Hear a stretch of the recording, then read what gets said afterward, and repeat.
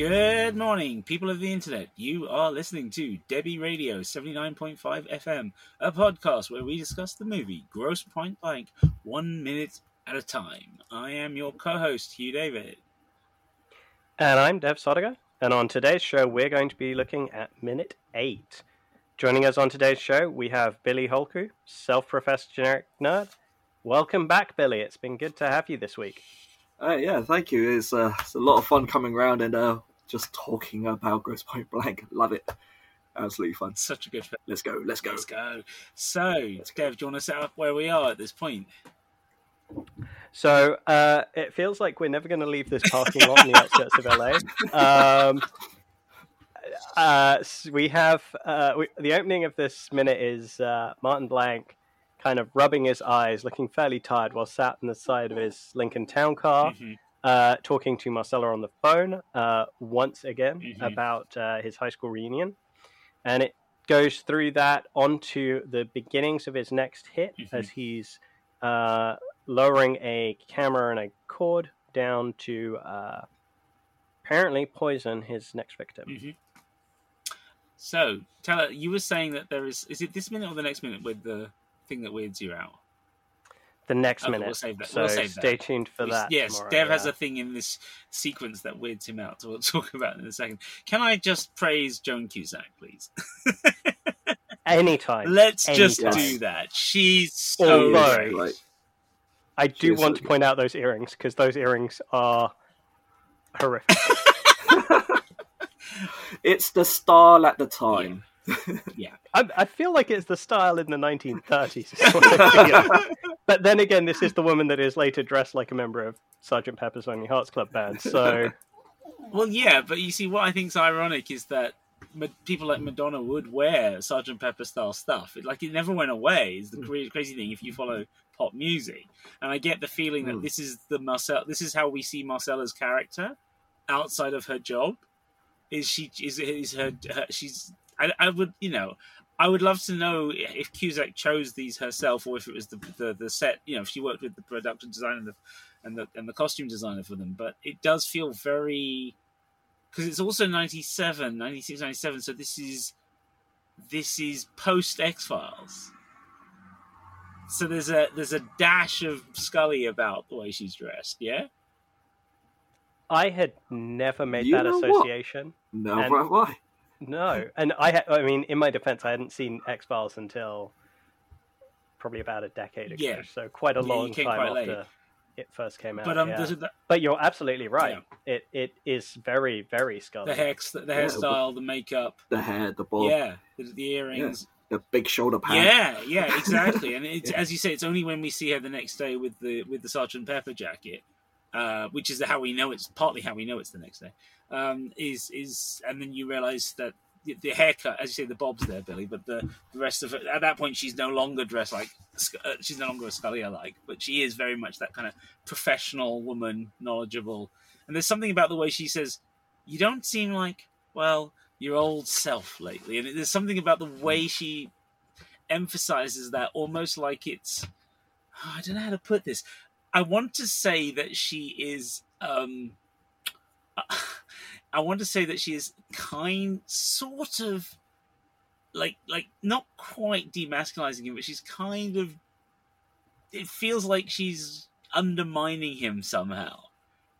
I don't know how to explain this because it's all in her tone. It's not in the words. It's all in the way she delivers it, and it just sounds ever so slightly like. I have noticed that there's something wrong, and you do have something wrong, but I know you won't listen to me, so I'm going to play this game. I don't know what you guys think. This reminds me of that conversation we had several minutes ago, right at the beginning of the film, when we were talking about Marcella being the one in the boss's office. Yes. And Martin Blank being the one that sits at the reception desk. Yes. And I think that all of the conversations over the phone, you see a very comfortable Marcella. This is how she's used to interacting with him.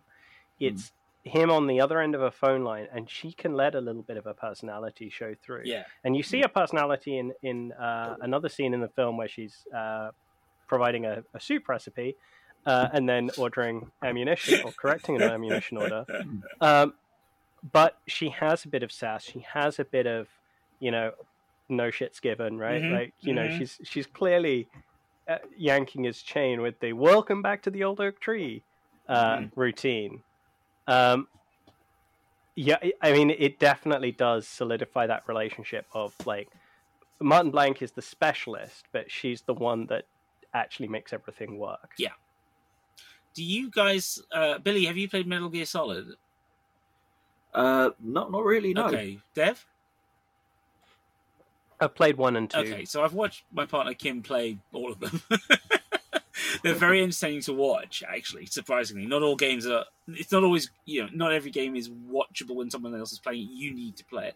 These are very watchable because they're basically based on, action movies and James Bond movies. The creator, Hideo Kojima, is an absolute nerd like us, and he's into all the same sort of things. But one of the things that is interesting about those games is they're very... And they go back all the way to when this film came out, but so they've been through several iterations. But there's always they're about the specialist in the field, and he's got the earphone, and he's being talked to by people, and there's a similar theme going on there. And given how he's a movie buff, I wonder if Kojima got something. These fans nickname him Koji, so I wonder if Koji got something out of this film, because it does feel occasionally like that sort of dialogue. I mean, later on you'll get 24 and it all becomes very common.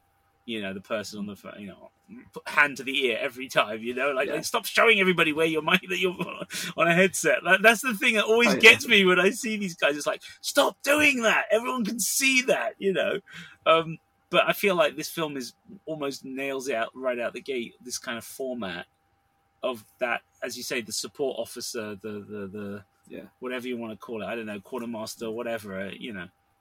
Exactly. You've got the unit, you've got the controller.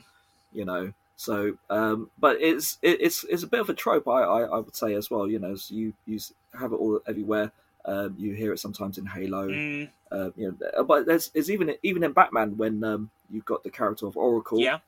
Batman's running around and you've got your watchtower. It's like, what's going on? Yep. So you've got the greatest detective and he's running around everywhere, but he's always relying on that person in the ear, giving him all the info. I mean, do we think it? I mean, in the case of a hitman, it makes sense. I feel like the trope makes a little bit less sense with some of our other characters.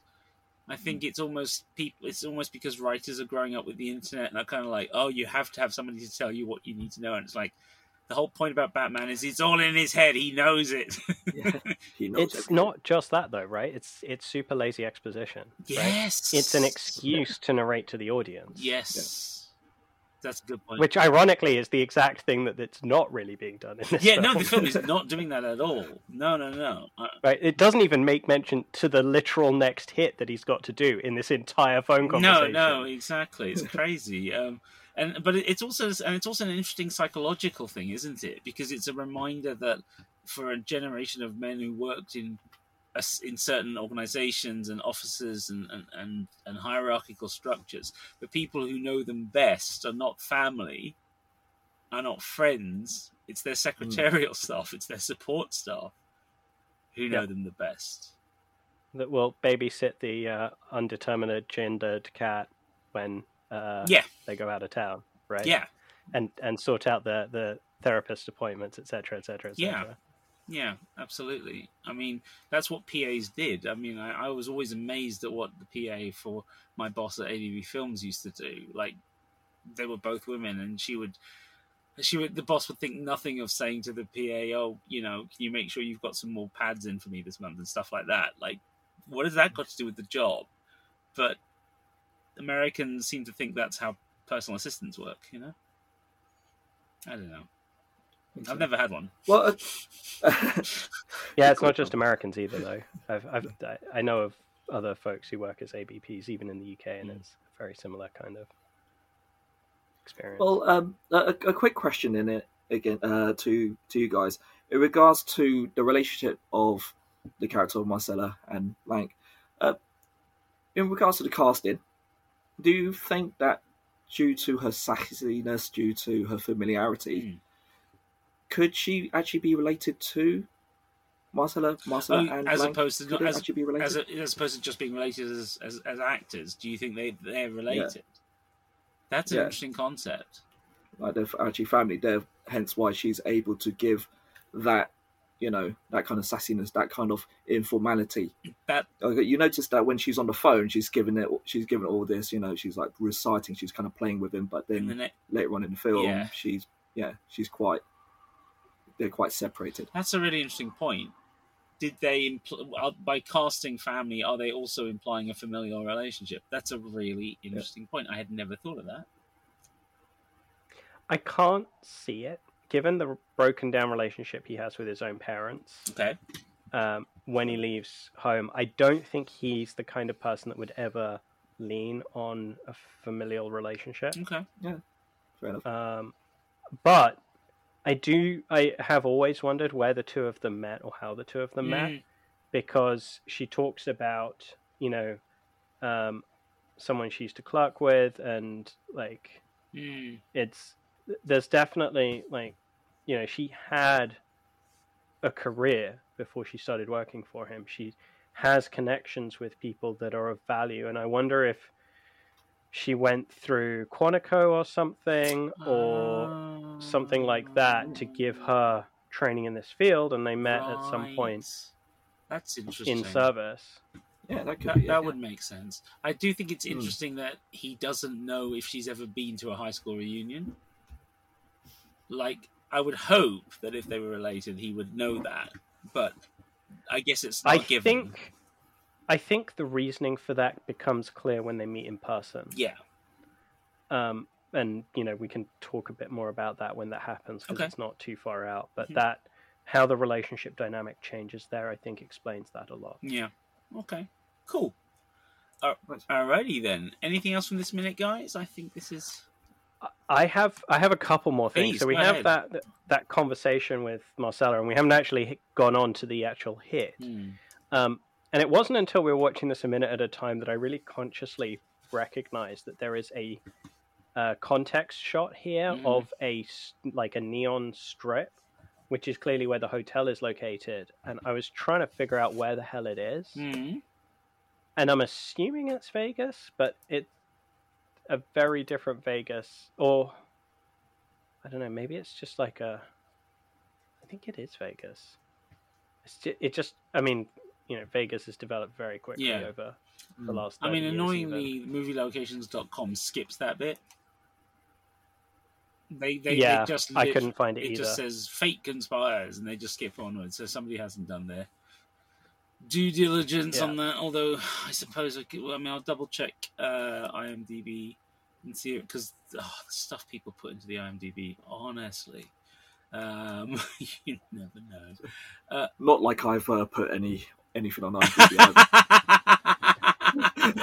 Between you and Cosmos, mate, I mean, the amount of stuff that people I know have put on there. I mean, I used to put stuff up there myself, but that was for work. I mean, I still have my access to add. In the same way, I still have my editorial access for my contributor access for Wikipedia, but I try not to use them anymore. Although I'm going to do this with in my critical thinking class with Year 12 at some point. I'm going to pull up a Wikipedia page. I'm going to log in, and I'm going to actually change it in front of them and see what happens. I just want to see their realization when they realize how easy it is, but also then to watch it get changed back fairly shortly afterwards. So, look, I'm changing history. Well, this is the problem. This is the problem with the online. Right, goofs, quotes, connections, trivia. I cannot find. Where do they put locations on IMDb? I can't find it. FAQ. What? How long? I feel like that parking structure in the background should be like super iconic. I'm on second 39. Yeah. I'm with you. If you're wanting to see exactly what I'm seeing. But it's like neon light lit hotels like that seem... It's like a seedy kind of hotel. In my head, I think it was still in LA or something like, or maybe Miami or something like that. Yeah. Those are both valid. Oh, hang on a minute. I'm just looking at IMDb has got a list of locations, but it doesn't link them to which scene, which is very annoying because it doesn't help us. Right, so that isn't it. Oh well, we'll find out later on. Some homework for a future minute to circle back. I mean, on. I think it might be Ambassador Hotel on Wilshire Boulevard, but I'm not sure. Okay. Not sure. I will have to get a picture of that place to check. But yeah, that seems to be our possible, because there's more than one hotel listed in the IMDb. So yes, that was going to be 1 point. What was your other one? We'll see more of it in the next minute, so maybe I should hold it till then. But it's to do with the way that the next sequence is cut, and let's hold that for tomorrow. All right then, fantastic. So this was minute 8 of Gross Point Blank Podcast, Debbie Radio 79.5 FM, featuring your hosts, co-writers, and co-producers, myself, Dev Sodiga, and Hugh David. And today's guest was Billy Holku, self-professed generic nerd. Billy, where can we find you online? Yeah, you can find me on Instagram, Dim Sum Discussions, where it's all full of great food pics and some information of where you can get some great dim sum and dumplings. Excellent. You can find us at all good podcast players, as well as on YouTube, X, and Spotify, all under the handle at Debbie Radio, which is spelled DEBI Radio. On our website, debbieradio.com as well, which once again is DEBI Radio. You can also join us on our Facebook listeners group, Debbie Radio 79.5 FM Fan Club, and chat more about the movie or movies in general. And we look forward to seeing you there. Sure was clear that all of this was new. Concentrating hard like a little girl, smoking for the first time.